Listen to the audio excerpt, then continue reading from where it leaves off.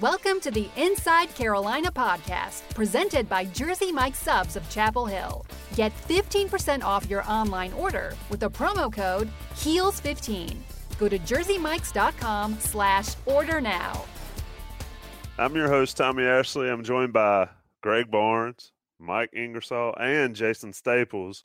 A little bit different this week, but you're still listening to the Inside Carolina radio show sponsored by Jersey Mike's of Chapel Hill. Greg, I'm going to start with you. This is our Miami preview. Of course, Carolina travels down to Miami to play the Hurricanes on Thursday night. So a little bit earlier than normal in the week. But, Greg, Carolina's preparation weeks cut a little short, and we've talked about this in the past. They've had some success on these short weeks. So how are things going thus far before they head down tomorrow or Wednesday to Miami? Yeah, actually, if you look at Thursday night games during the season, UNC's 4-2 under Fedora. A couple of those South Carolina games to open the season were on Thursday nights. So if you count those, it's 4-4. But 4-2 during the season, operating off short weeks. I think that's pretty impressive. It helps that a couple of those come against Pitt. But I think the difficulty for North Carolina is that when you look at, you say, okay, now you've got all these players that were suspended back in the fold. In a typical game week, those guys have really 4 practices and 1 walkthrough to kind of get up to speed. What's happening this week is that while most of those guys, or all of those guys, have been on the scout team, other than Tamon Fox and Malik Carney because of that unique deal with the NCAA, Chad Surratt, Jordan Tucker, Bo Crowlis, all these guys have been with the scout team. And so now they're eligible to play after the Pitt game. And so they come in Sunday and they practice Monday, Tuesday, and then you're on a plane Wednesday. So it's very much a condensed week. And I think that's really where it's the hardest for North Carolina, because while these may not be big-time difference makers, I mean, Bo Crowlis had 2 touchdowns against Miami last year. Chad Surratt, he could be the best quarterback on the roster right now. We'll have to wait and see, how that plays out. But it's a situation where you would like to have a full week for those guys. But in terms of understanding what it takes, I think Larry Fedora has been through enough of these short weeks that he's got a pretty good plan in place. They fared relatively well in these games, and I think they're set up as best as they can be to try to deal with that, even though Miami is a tough opponent for them. Jason, when you're working on short week, and like Greg said, you add these guys in, how much is realistic as far as how much they could play? Specifically Chad Surratt, I mean, how much as a coach, how much comfort would you have at inserting him into this game when I believe it was Miami last year that he had some struggles with? I could be wrong there. It's been a long time. He did last year a little bit, but only after he got dinged up. Yeah, so he's had some history with this team, but how much does a short week affect specifically his potential playing time, do you think? That's a good question, and I actually want to hear what Mike has to say on this too. But my thought on this is that if it were me and I was feeling like I was potentially going to play him against Miami, I'd have probably already started getting him some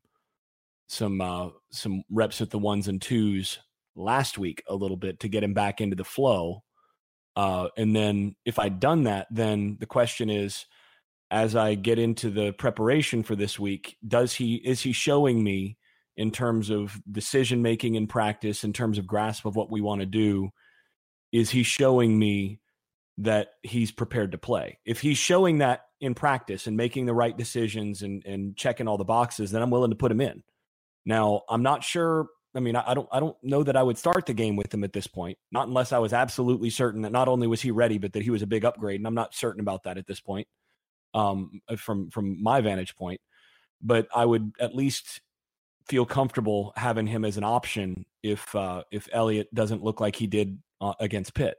So that would be kind of how I would do it. I mean, you're grading these guys every day, and I want to see, is he making the right decisions? Does he look like he's able to play based on what we're doing? And, it's a short week, but you're still getting, 2 solid practices in which you can evaluate whether or not a guy's actually doing what you're asking him to do. So that would be my take. I'm interested to hear Mike's take on this. Yeah, your question assumes that guys like Chaz have been on the scout team for the last few weeks, have been taking those scout team reps seriously and been using it to actually prepare for this season. And the chances are they've been over there for lack of a better term, jerking off and not taking it seriously because it's the scout team. And that's just, I mean, that's wrong. That's just the truth of it. Yeah. I mean, and these guys will tell you, no, I'm a pro, I prepare. No, dude, you weren't, because I never took scout team seriously, and neither are you, especially after you've gotten game reps, right? It's almost a pride thing. There's a lot that plays into that. So the truth of the matter is, for the last few weeks, they probably haven't been taking those scout team reps very seriously, and they really have what amounts to 2 total practices that are substantive, that matter, where they've actually gotten some legitimate preparation out of it leading into this Miami game. So the question is not, is he ready to play? It's, does he have any utility whatsoever? It's, Jason hit the nail on the head. You don't start the game with the guy, right? And is he even is he good enough to be a change of pace quarterback for you if things start going south, or if you think change of pace might actually provide an advantage in the game? I think in that respect, he probably is, but you got to treat him a lot like, the Ravens would treat Lamar Jackson at this point. He is a special package kind of guy, coming in only in very specific circumstances and situations, and you got to find the right time to plug him in there, because frankly, he's not going to have the game plan down as well as the other guys. Certainly, he's not as well as Nathan, right? But even as well as the rest of the starters, he's not going to be on the same page as them because there's been a delay, there's been a lull. He hasn't been practicing with them, and if he hasn't been getting those first and second team reps last week, at least phased in the way that Jason was describing, which I agree would be the right way to prep him if you plan on using him substantially in the Miami game. If he hasn't gotten those reps, then the best you're looking at is he's going to provide marginal utility in certain situations, and you just have to be ready to use him and hope that he's ready for those situations. Greg, of course, Larry Fedora didn't hint at all about what he was going to do with the quarterback situation, but I think we all agree that it's going to be Elliott to start with. The Inside Carolina message boards certainly don't agree with that assessment, but I think, and maybe I'm wrong, but I think it sounded like Jason, it sounded like Mike, both agree that Elliott's the guy you start for sure. And correct myself with help of Greg a little bit earlier as we were texting back and forth. Surratt took that beating at Virginia Tech, then came back, started the Miami game, got knocked out of the game, and that's when the Nathan Elliott era, for lack of a better word, started at North Carolina against the Hurricanes in Kenan Stadium. But, Greg, your thoughts on the whole quarterback situation? I mean, it wouldn't be Chapel Hill, save for Mitch Trubisky's year that he played, that he started, that it wouldn't be Carolina if we weren't talking about damn quarterback issues one way or another. That's for sure. And it's amazing, and Tommy, you probably have some perspective on this. It's amazing how quickly a backup quarterback rises to the top.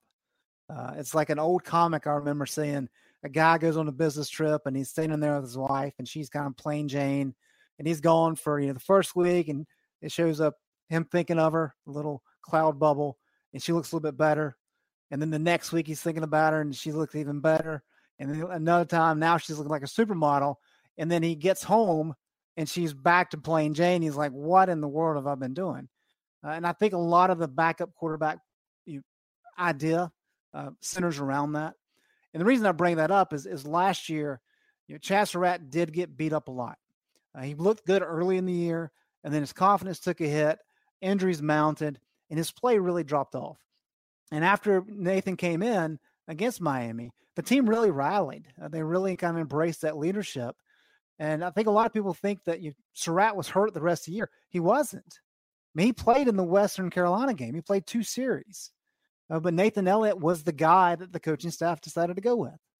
And so we were told in the offseason, back in the spring, that Nathan had won the job. Now, in hindsight, were we told that because they knew Chaz wasn't going to be ready? Possibly. I don't necessarily believe that's what it was, but maybe that's the case. But it's not as though Surratt, from anybody we've talked to, has taken such significant strides that he's far and away the number one guy. And when you add in the leadership stuff, I think it becomes a matter of, okay, do you strip that from Nathan and put Chaz in immediately as soon as he's available and risk upsetting that team dynamic? Or do you go with the best player available, regardless of who it is? Or do you go ahead and just stick with Nate, at least early in the game? And then if things aren't going right, then it's an easy switch to put in Surratt. So those are the things the coaching staff has to figure out. Having said all that, when you look back at what happened against Pitt, I found it very enlightening talking with Nathan after the game. He was asked about, early in the game especially, but even into the second half, he threw a lot of balls to his left and to his right. Those swing passes, those quick slants, bubble screens.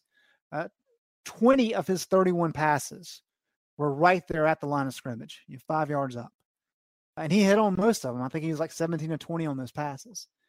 And he said, we did it last year. Pitt was giving us a lot of those things, allowed me to get into a rhythm. And that's kind of what we capitalize on. With Miami's speed, I have a hard time seeing Miami allowing those. I mean, if you go back to the Cal game, Cal did a really good job of kind of pressing at the line of scrimmage and taking away a lot of those easy passes. And Nathan and then offensive line and the entire offense in general just struggled to kind of reconfigure itself and make some plays out of nothing. And so that's really what I'm interested in. If Miami takes away those passes, which are kind of core to what Larry Fedora wants to do, what's the recourse? What's plan B? And so I'd like to pose that to Mike and to Jason. How do you handle that if what you want to do initially is not there? Before we go any further, I just want to observe, based on that example of Plain Jane, that Tommy, you've been the one that's been kind of suggestion to people that they consume some bourbon while they watch and everything. And I don't know anybody else who tends to be more of a fan of the backup quarterback. So, you know. Oh. So shots fired on the Inside Carolina podcast. Not really, man. Jersey Mike's of Chapel Hill. Yeah, Buck's not even on the podcast, and I'm still getting shots this way. Well, I had to take up for Buck. I even talked more slowly for that to kind of have Buck's delivery down there. A little bit of that Buck Sanders drawl. Yeah, a little bit of making fun of Tommy, Recognize who's talking, Buck, when you listen to this. Makes a good point, though. The backup quarterback is always the most popular guy in town. Oh, yeah. And that has been true for as long as football has been played. And the forward pass has been a thing. Except for when Mitch Trubisky was quarterback. Oh, that's that 1 year. Well, yeah, that's true. That's very true. Oh, yeah, that's right. That was the only time nobody bought the backup quarterback's jersey. This is when Trubisky ran the show. So, just a couple things. I want to get you, Jason, and Mike's thoughts on Greg's part. But first, let me talk about something to eat, because we all love to eat. And Jersey Mike Subs of Chapel Hill has got a great deal for listeners to this podcast. All fall, Jersey Mike Subs of Chapel Hill has partnered with Inside Carolina to offer a great deal for all of you IC podcast listeners. Right now, use the code HILLS15 to get 15% off your order. Online promotion only. Nothing beats a Jersey Mike sub for delicious lunch or a tailgating alternative before a big game. Go to jerseymikes.com/order. It'll show the locations nearest you. Click order, pick your favorite sub, and at checkout, enter HILLS15 and get 15% off that whole order. Skip the line, head straight to the register, grab your food, and you're on your way. It's our opinion that Jersey Mike's is the superior sub option. Tasty, delicious, and it always hits the spot. So do it today. Place an online order at one of the 4 Chapel Hill and Hillsborough locations. Super easy process. jerseymikes.com/order. Order your subs. HILLS15 at checkout. 15% off your order. 3 locations in Chapel Hill on Elliott Road, one off MLK, and at Falcon Bridge Shopping Center on 54, and the one in Hillsborough is right off exit 261. All locations right there off I-40, super convenient driving into Chapel Hill or cruising around town. And look for Jersey Mike's inside Kenan Stadium and with the tailgate guys this fall. So support the IC podcast and get a discount on your Jersey Mike's order. It's a win-win situation.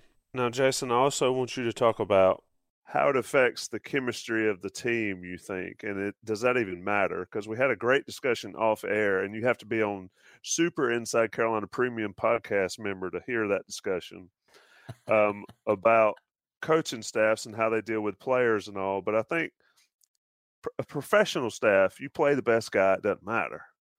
Is that the same way in college? Do you always play your best? You probably should, but if it affects chemistry in an adverse way and guys are seemingly pretty close, Jason, you start, and then Mike, I want you to follow. How do you decide who plays? Because, we're going to play who gives us the best chance to win. I think it's been some BS at times in Chapel Hill, but your take. So I'm of the view that the players know who the best player for the job is. Players aren't stupid. And coaches are generally best off understanding the dynamic of the team. The players know when one guy's been moving the football and when one guy isn't, when one guy is making correct decisions and when one guy, they know. Now, clicks can develop on a team, and sometimes as a coach, you have to overrule some of that, especially if it's close. But generally speaking, if there's any separation, players know. And so you kind of, in some sense, you don't want to have to if you have to make that choice as a coach, it's usually bad. Because then you either don't have enough separation between guys where one guy has actually stepped forward and seized the job, or you have clicks on your team and divisions in the locker room, which that's a really bad sign. So that's the first thing. The second thing is, as far as which guy, if you've got a guy that's that much better, then yeah, you're probably going to try to default to him sooner than later. This is kind of what Clemson just went through. They had a leader in Bryant who's highly respected by that clubhouse, by that locker room. Everybody liked that guy. He's a good player, but come on. If you watched one of Clemson's practices in spring, and I went to clinic down there, if you watch one practice of Clemson in the spring, you're like, yeah, that Lawrence guy's he's going to be the starter by game 2 or 3. That guy's a lot better than anybody else they have. And players are going to know that. Heck, Bryant is going to have a hard time. He may not admit it to himself, but he's going to know. So you make that choice when the team is ready for it. It can be toxic to just jerk the rug out in game 1 before the guy's proven anything in a game. But then when he goes out there and he gets, a half and he outplays the starter, and then he gets 3/4 and he outplays the starter, and okay, then you can start making that choice. And that's why, again, I don't think you go with a guy like Surratt, who, first of all, the players know based on past history, he's not going to be as well prepared.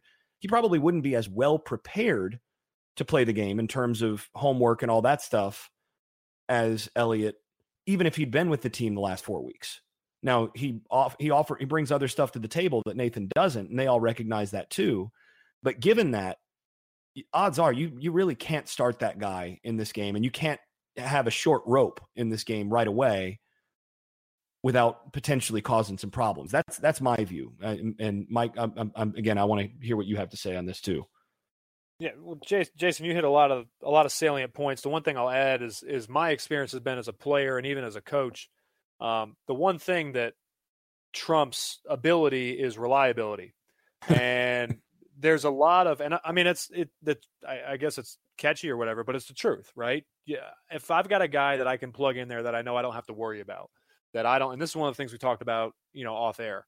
I don't have to worry about this guy. I know he's not going to make mistakes. I know he's going to be, he's going to study up. He's going to be prepared. He's going to know what to do on game day. He's not going to have any mental errors. He's not going to have any missed assignments. Is he going to be the most talented guy? No.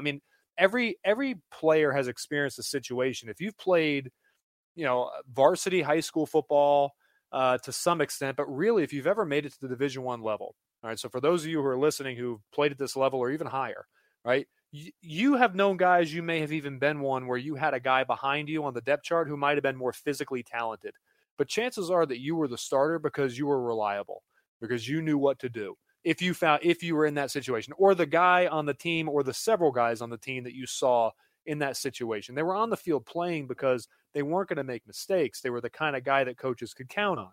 And not making mental errors and not doing things that are going to cost a team the game. Well, that's a lot more important. That's a lot more valuable to a coaching staff than some flash in the pan big plays here and there, right? Because those flash in the pan plays are also going to be tempered with some really big mistakes, some real serious F-ups that might actually cost you the game.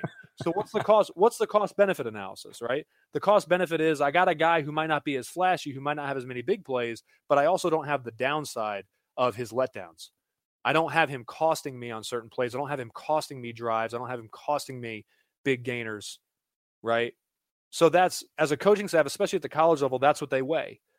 They weigh reliability over ability sometimes when all other things are equal. The guy who's more prepared and the guy who gives them the least amount of headaches is the guy who, like Tommy said, that old cliche, that's the guy that's going to give you the best chance to win ball games, because he's not the guy who's going to give you a chance to lose the ball game. Yeah, a perfect example for what Mike's talking about is for listeners. This is a couple years ago, but when Mikey Bart was starting at end for North Carolina, I asked Gene Physick. I said, why is Mikey starting? Why is he getting so many reps? And Gene's response was, he's going to be Mikey there. Didn't appreciate that question, by the way. He's going to be there every single day, and he knows what to do.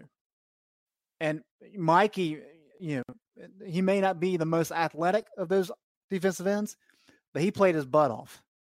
And sometimes that's all you need.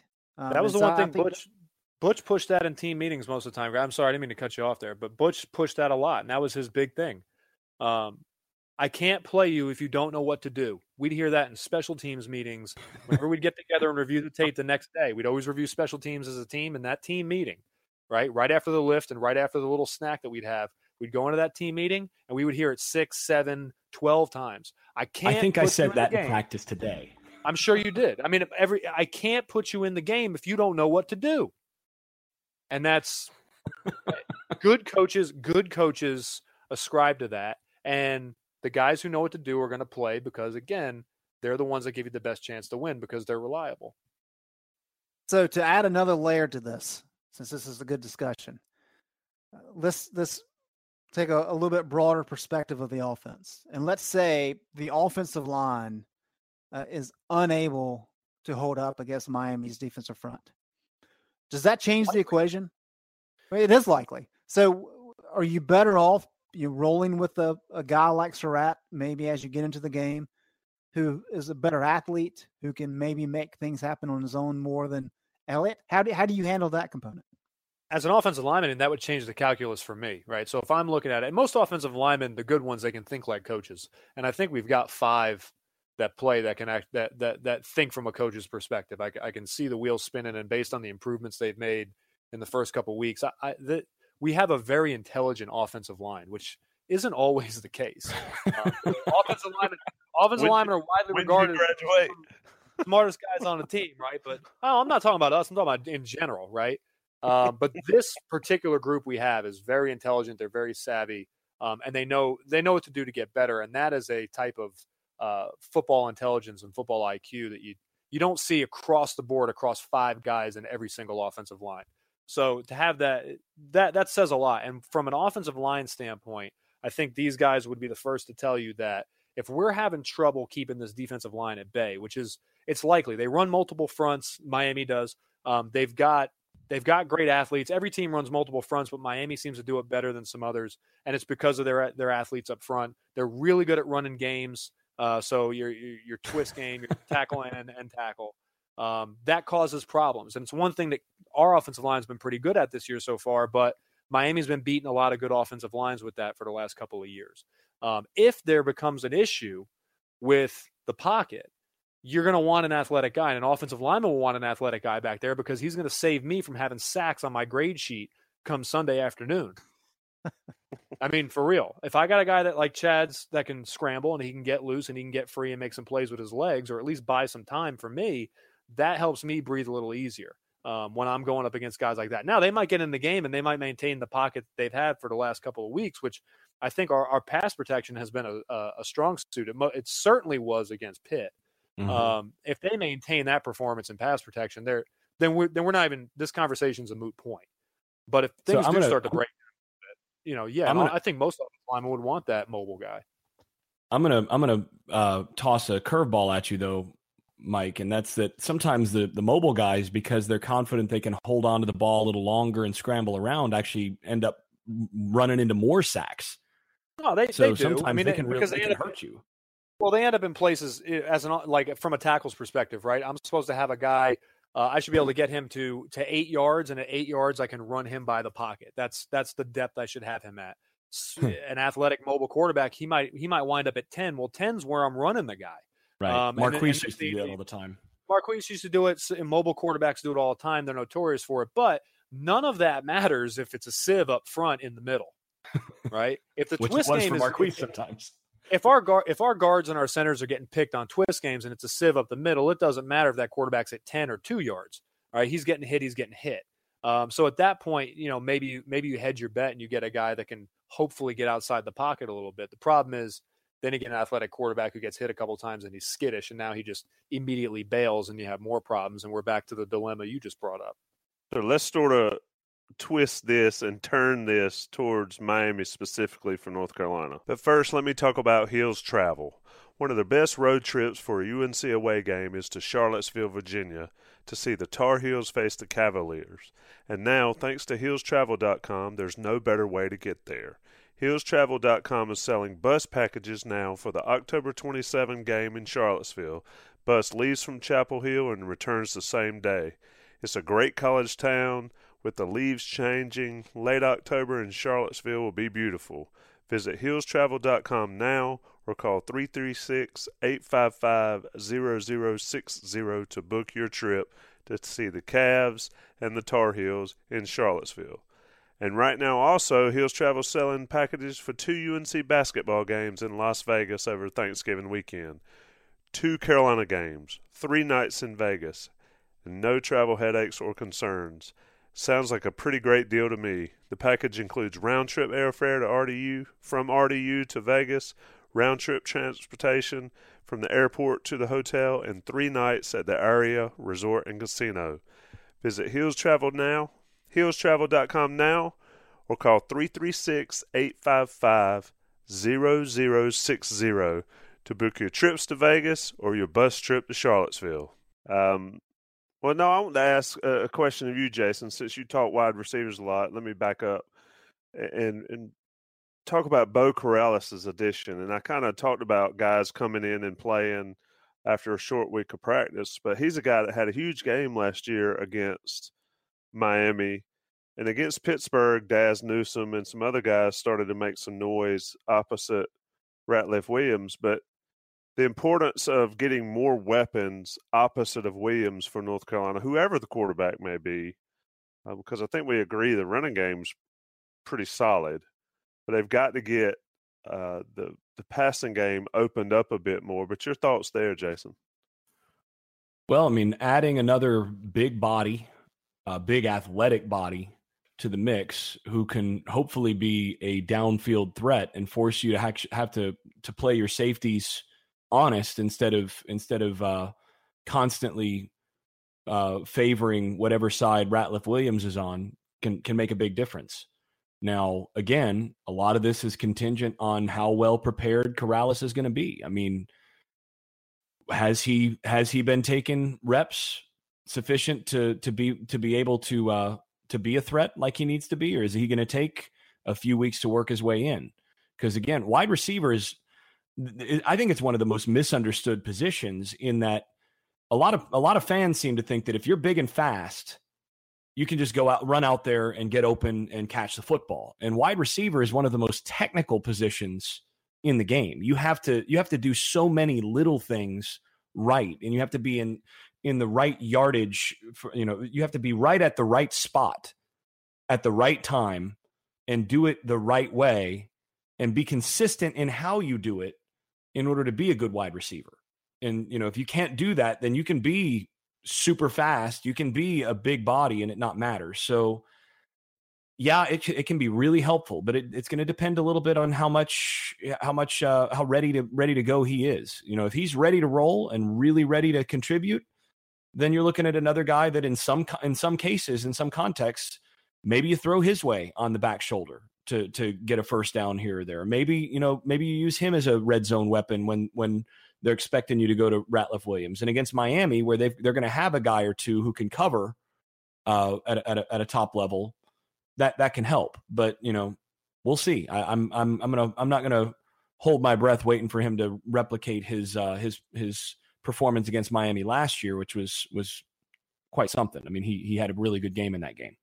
Well, the hardest thing too, Jason, and one thing that I don't think you mentioned, but that I know you just route spacing, right? You want to blow up a passing game, route spacing between your receivers and understanding the guys you're running routes with, right? And those route combinations, if you don't know where those guys are going to be and you have no comfort level in terms of where they're going to be when you get into that route combination, you're in trouble. Yep. I mean, because the quarterback's going to put the ball where it's supposed to go, not where you're going to be. I mean, everybody, that's an old cliche at this point, right? But if you're not where that ball is supposed to be, because you don't understand the spacing because you haven't been getting the reps or you haven't been taking the reps seriously for the past few weeks, kind of like what I was just saying about scout team, right? Most teams run some variation of the same route combinations, right? So if you haven't been taking those scout team reps seriously, I mean, you're not comfortable with spacing with the guys you're going to be out there with. There's no guarantee that Bo Corrales is comfortable with the spacing, with Daz Newsome's spacing or his route integrity, the same as he's not comfortable with Ratliff Williams because he hasn't played with him in 3-4 weeks. We've talked a lot about quarterbacks in this show, and I think we should keep on that train because it's been good conversation. But let's flip it over to Miami. And Miami, very similar to what Jason was talking about, with Clemson and Trevor Lawrence and Kelly Bryant. They've got a very similar situation where Malik Rozier last year, it was okay. I mean, he was adequate, and kind of the same thing coming into this year. But in comes N'Kosi Perry, who in the little bit that we saw him against FIU last weekend was fantastic. Got a good arm, incredibly athletic, just appears to be a much more dynamic type quarterback. And I assume the challenge for North Carolina is that here's a kid who really hadn't played any. So you have very little tape other than what he did against Butch's team. So how do you go about preparing for, what you're going to get with Malik, but what do you do with this new kid who's showing you a lot of different things on a short week when you don't have a lot of time to spend practicing, against two different looks with your scout team? I mean, we've talked about this before, and there's really nothing you can do for a guy that you don't have a whole lot of film on. Again, this is the Patrick Mahomes reference I made either last week or the week before. The kid's lighting it up, and there's no film on him, so it's hard to game plan against a guy you got no film on.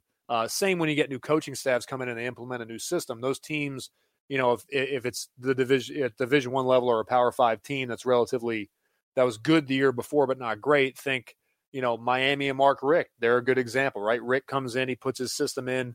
They had early success his first year, maybe more so than they should have. And then obviously was a year two, they went off and they hauled off and they won 10 games. That's just because there's not a huge catalog of film. And that can even apply going into year two of a player or a system's existence within a program, because how many different variations of each play can you run? How many variations of each move can you put on film if you're an individual player? So it's hard to game plan against that. Really, the best way to do it is if you have film on, transfers help in this situation, right? If I'm in the Big Ten and I'm getting ready for Russell Wilson, a few years back, and I've never seen Russell Wilson at the helm against Wisconsin because he's only got 2 games of film, right? And that's all I got. I'm watching NC State film. I'm watching what Russell does in another system, right? College coaching staffs come in, a new staff comes in, you look at what they did, a coordinator, for example, you look at what the coordinator did at his previous stop. John Tenuta, defensive coordinator a long time. He was at State, he was at Duke, he was at Georgia Tech, right? And he seemed like he moved around a lot. We would always watch film from whatever school he was at previously if there wasn't enough film on him. That's how we would game plan a John Tenuta or a coordinator.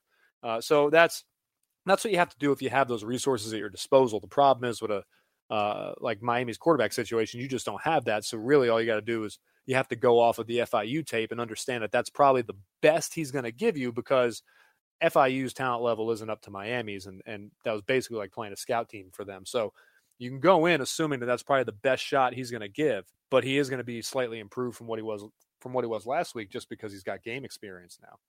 Yeah, I mean, I just echo everything he said, first of all. But secondly, the other thing that's kind of difficult to explain is why having film on a quarterback, say, is important, right? Because, I mean, at a certain level, coaches run their system, right? Mark Richt is going to call Mark Richt's offense regardless of who the quarterback is. So then you ask, this is a great point. Yeah. Why is it important to have film on a quarterback? Like, I mean, I know Mark Richt's offense. I mean, I learned it, right? But now it's changed over the years some, but why is it important? Well, it's because even though you may call the same play, one guy may be more comfortable going here rather than here, right? So let's say you have a curl flat concept. Some quarterbacks are going to be more aggressive and they're going to get the ball out to the curl more quickly. Other quarterbacks are going to be more comfortable throwing that flat route. You want to know what the guy's defaults are. That's what you're really looking for in this kind of film session. So you know, okay, these are the things that they like to do that historically Mark Richt has liked to do. But let's say Rozier is, and it's true, Rozier is limited as a passer, right? He doesn't throw certain balls, particularly, deep seam routes and certain things over the middle all that well.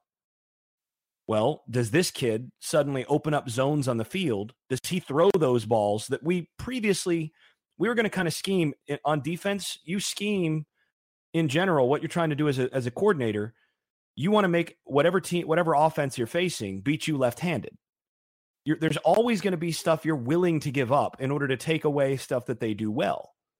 What you need to know and what you're trying to figure out with tape is, okay, this guy really seems to like these 3 or 4 concepts. And as an offensive coach, when I was coaching quarterbacks, one of the things that I would do at the end of each week, and at the beginning of each week, actually, I would do it twice a week. I would ask my quarterbacks, what do you feel comfortable with this week? If we call, if we're in 3rd and 9 and you know what they're going to come out in, we've watched the tape. What do you want to call? What do you want to call, and where do you think that ball is going to go? And that's going to influence play calling, because now I know that my guy really likes trips right Nebraska a whole lot more than 2x2, for us, Ohio, right? Ohio smash hunt. He likes that on 3rd and 9 better.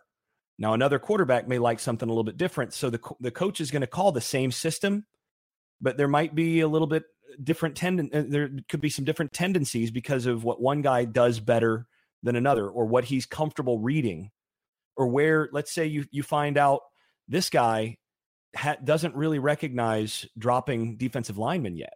Young quarterbacks, that's something that oftentimes you'll see. Or, you can trap this guy. You can make it look like it's say cover 2 or cover 3, and you can trap him. And if you disguise it and suddenly you have that corner roll down and play cloud instead of cover 3, you can trap cover him and he'll throw it right to that corner because he's not used to seeing that yet. There's this little hint of this on this film, and if we can get the right situation and get the right call, we might be able to get a pick. That's the sort of stuff you're looking for. And when you only have one game of film on a guy, that gets really hard, because you don't know really at this point. There's not enough to establish tendencies. You've got points instead of lines.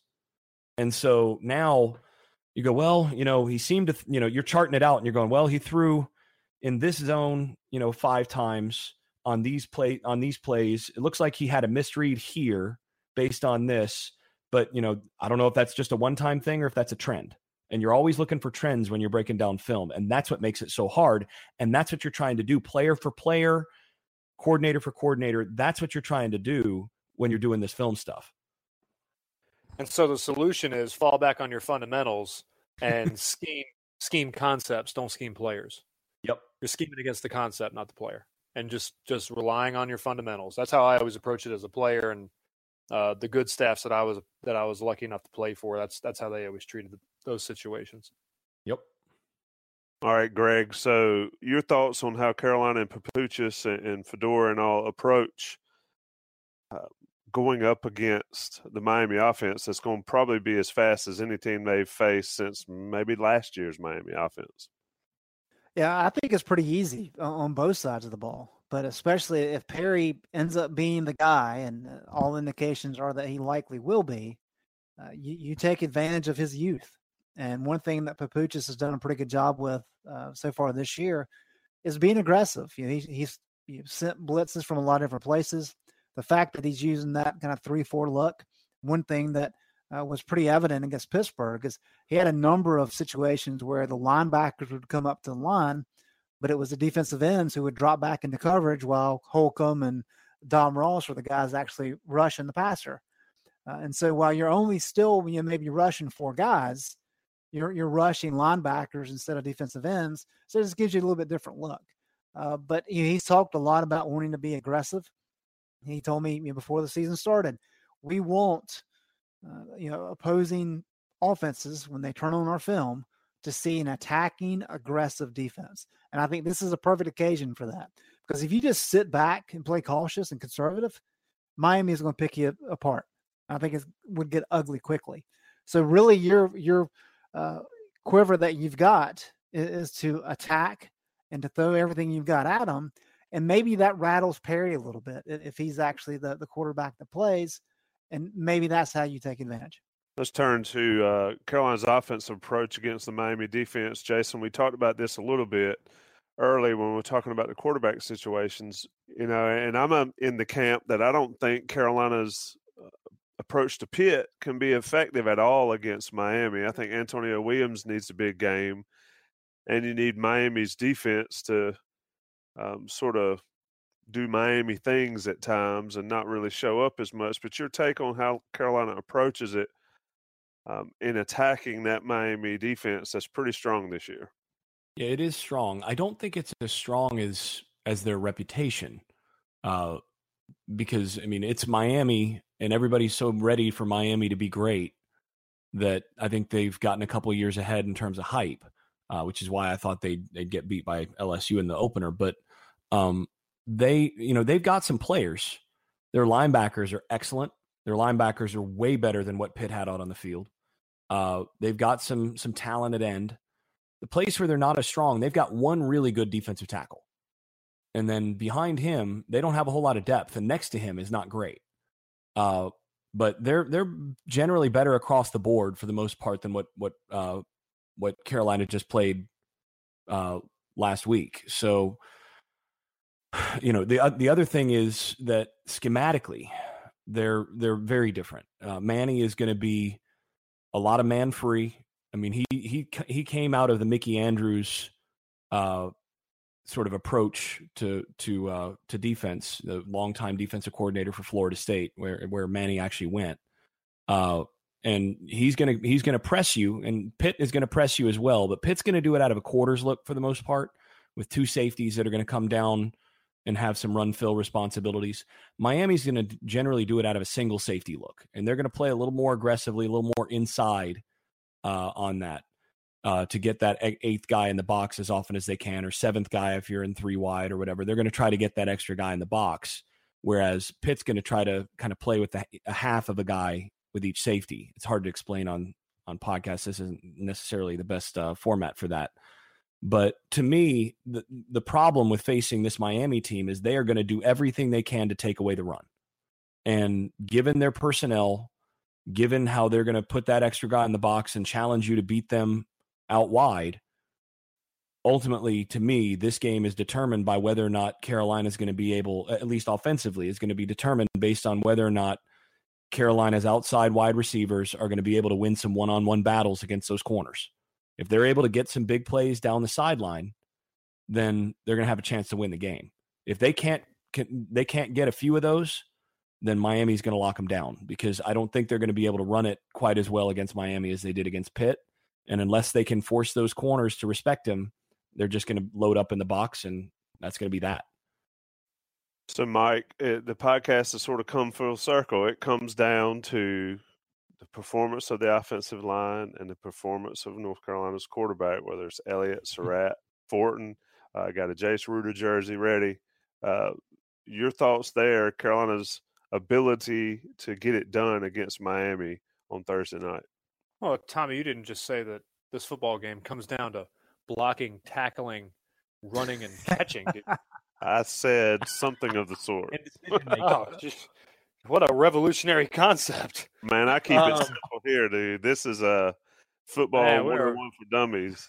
Man, we are breaking down. Talk about one enlightening podcast this has turned into. But listen, so from an offensive line standpoint, if Carolina's going to be successful running the ball, they're going to have to be able to handle the 3-4 front. Miami, when I talked about earlier, they run multiple fronts. Most teams do now, but Miami does it very well. They can run a 3-down front, and they can run their 4 D-line front. They run them both very well. They run basically the same pass rush concepts out of it. They turn their 3-down front into a 4-man rush most of the time, usually bringing an outside linebacker, and then they keep 2 linebackers in the well, and then a rover out in space somewhere, or however, whatever you want, a nickel, whatever you want to term him. But there's usually a guy sitting out there in space, a will linebacker, I guess is how we would designate him if we were on the field. But the footwork obviously changes in that 3-down front, and Miami has some real solid athletes up front. Jason already hit on it. They've got some talent at end, and they got that kid who's a transfer out of Florida. I think he's number 5 defensive he's tackle. He's a good player, and he's playing angry. He's playing like he has a chip on his shoulder, and he looked very good against FIU. He's looked good this season, and he's going to, by all predictions, he's going to look good against us. Carolina's footwork on the offensive line is going to be completely different against that 3-down front than it is a 4-down front. Your footwork's tighter, your shoulder integrity is much tighter, your angles are different, your double teams change, your base blocks change, and then pass protection changes. All the footwork and pass protection changes. Your pass protection assignments change, your eyes change, right? Where you're looking for things changes, and it's altered. And they have to be ready to handle that, because Manny will throw those multiple fronts at you kind of out of nowhere, and he'll lull you to sleep with an odd front that's a 3-down look. He'll lull you to sleep with his odd front, then all of a sudden, boom, you got a 4-down look, and you got 4 speed rushers out there, and you don't know what happened because it's only 2nd down. They're very good at switching up the tempo on offenses, and Carolina's got to be ready for that. But as long as Carolina can keep its fundamentals down, right? Can keep its fundamentals down in terms of its footwork, its hand placement, its shoulder integrity, and its assignments first and foremost. Understanding their assignments as the look changes, particularly in the 3-down front, then they're going to have some success, because Antonio Williams is going to be able to run the ball if you give him a little bit of daylight. The good news is when you're running into a 3-down front, there is some natural daylight that's created, especially there on the inside over top of those guards. Double teams tend to be a little bit easier for the inside blocker, meaning the guy who's coming out. But the guy who's covered up, double teams are difficult. So they're going to have to get movement on that. And if they get movement on that, they'll run the ball fine. And if they can keep their footwork tight in pass protection, and they don't get beat by the head up techniques, and they're able to keep their eyes outside for whatever pressure comes from the outside, knowing where it comes from, because it's always different. If they can understand their assignments in their pass protection schemes out of that odd front, then whoever the quarterback is should have enough time to make enough plays to where Carolina can win this game. At the worst, make it competitive. So, there's a lot of silver lining here, but we've had one good game against Pitt, one win, and it wasn't a great game, but it was a good game. Hopefully they can continue that success that gives them a little boost going into Miami, but it's all going to be fundamentals and technique based. I don't even know if I want to talk to Mike Ingersoll anymore, but I'm going to make you go first. I'm going to make you go first. The Hurt Feelings podcast. My bad. It's sensitive. I'm sensitive, man. Sensitive. So let's go. What was that, Major Payne? You remember that movie, Major Payne? That's a great movie. We need more of that. Listen, who did Pitt beat last year? Who did they beat at the end of the season last year, Greg? Miami. Yeah. Just something to think about. Carolina beat Pitt. By the beat transitive Miami. property, we've already won this game. So you go with your prediction. The Virginia Tech Hokies were the transitive property 2014 national champions. Yeah, absolutely. Make your pick, Carolina, Miami. Give me 1 minute pick and explanation if you can keep it that short. Oh, I'm going 35-14 Miami. And I know that sounds bad, but it seems the most realistic, and it's because defensively they're going to be able to shut us down. They're going to cause enough headaches for us in the backfield that we're going to have trouble throwing the ball. We might even have trouble running the ball. And offensively, their speed and scheme is just going to outmatch our defense because we couldn't stop we couldn't stop anything. We couldn't stop smell from leaving a bag right now. The man is on the road, Jason. Wow. I don't even know how to follow that. Wow. Yeah. So I agree with Mike by and large that I don't see Carolina winning this game. I think I'm maybe a little less bullish on Miami than Mike's score suggests. But at the same point, I'm also the guy who predicted 8 wins this season. So don't take my word for it. Yeah, I'm not as bullish on Miami there, but I also am not real bullish on Carolina still. I'm still in the wait and see mode. So I'm going to go with something along the lines of, say, 31-17 Miami. All right, so we've got 2 pretty close ones, Greg. Kind of know where you're going, but change it up just once. Your prediction, Carolina, Miami. I just hearing Jason's pick, and I assume Tom yours would be the same. I hope it's right, just because you guys have yet to win a game on this pick segment this year. You're accurate. 0-3, right? Yeah. Yeah. I was bound to revert to the mean at some point. I'm just going for reverse. It takes a lot to be wrong every time. You've made it an art form, Tommy. Buck would agree. Shout out, full Buck. Costanza on us. Greg, your picks so we can get out of here. I don't think I'll add much of relevance to this conversation, but I will say I do think North Carolina's defense, I think they'll show up, and I think now that, especially if Aaron Crawford's able to get back, there's some hope that he would be able to this game. Maybe they play better than we've seen since the Cal game. And so with that, while Miami's going to shut down North Carolina's offense, I don't think there's any doubt about that. I think this is a lower scoring game. So I'll go Miami 27-10, and North Carolina will improve to 10-4-1 against the spread against the Hurricanes since they joined the ACC back in 2004. So if you're a betting person, take Greg's advice.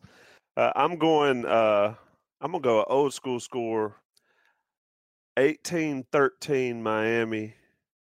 I think Carolina gets safety, a defensive touchdown, and 2 field goals. That's right. And then in that 13, and then Miami does something weird to get to 18. I think Carolina beat them 18-13. 18-14. 18-14 in one of those games. I'm going 13. That's a good year. I'm going with the hopes of keeping my roll going of imperfection. That's my pick. Greg, Jason, Mike, you two. Appreciate y'all all taking the chance to join us. This is man, my opinion, just used to be my favorite. Used to be my number one. I know. The pleasure was all yours. And you just stuck me in the back and in the front. But all right, guys, that'll do it for this one. Appreciate y'all listening to the Inside Carolina podcast, sponsored by Jersey Mike's. Thanks for listening to the Inside Carolina podcast, presented by Jersey Mike's Subs of Chapel Hill. Get 15% off your online order with the promo code HEELS15. Go to jerseymikes.com/order now.